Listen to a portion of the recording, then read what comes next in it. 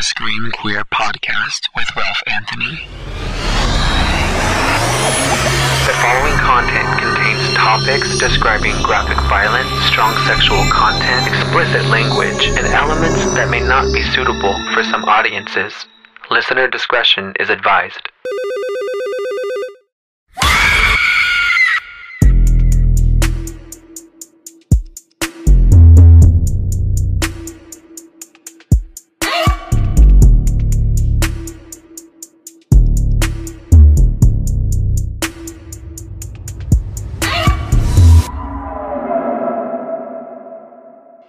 The following accounts are real.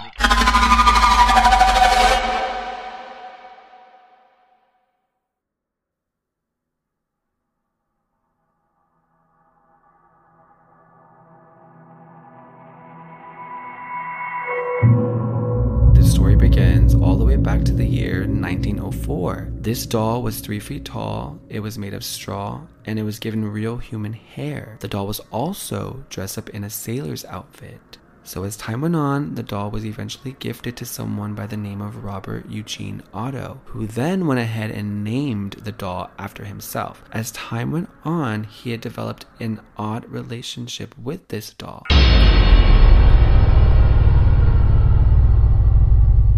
Eugene started blaming various acts on Robert.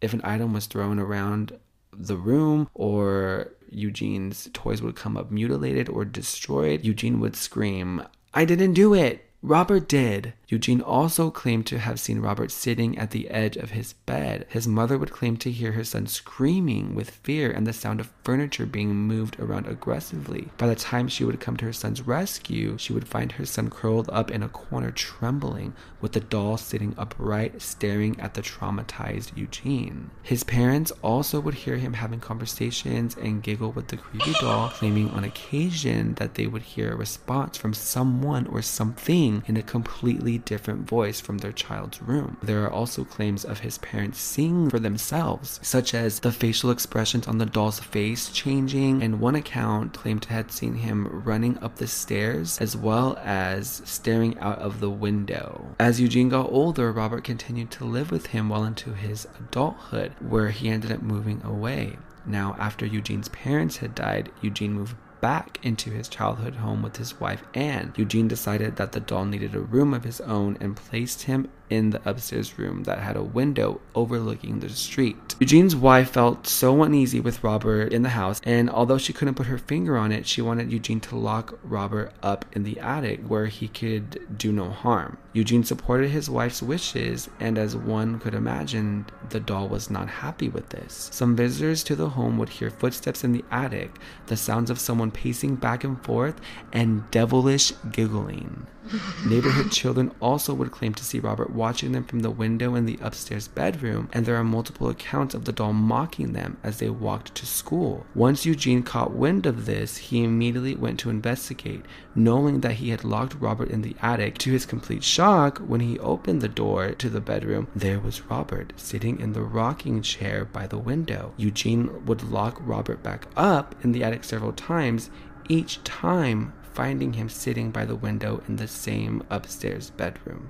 Eugene died in 1974, and when a new family moved into the home soon after, their 10-year-old daughter was happy to find Robert the doll.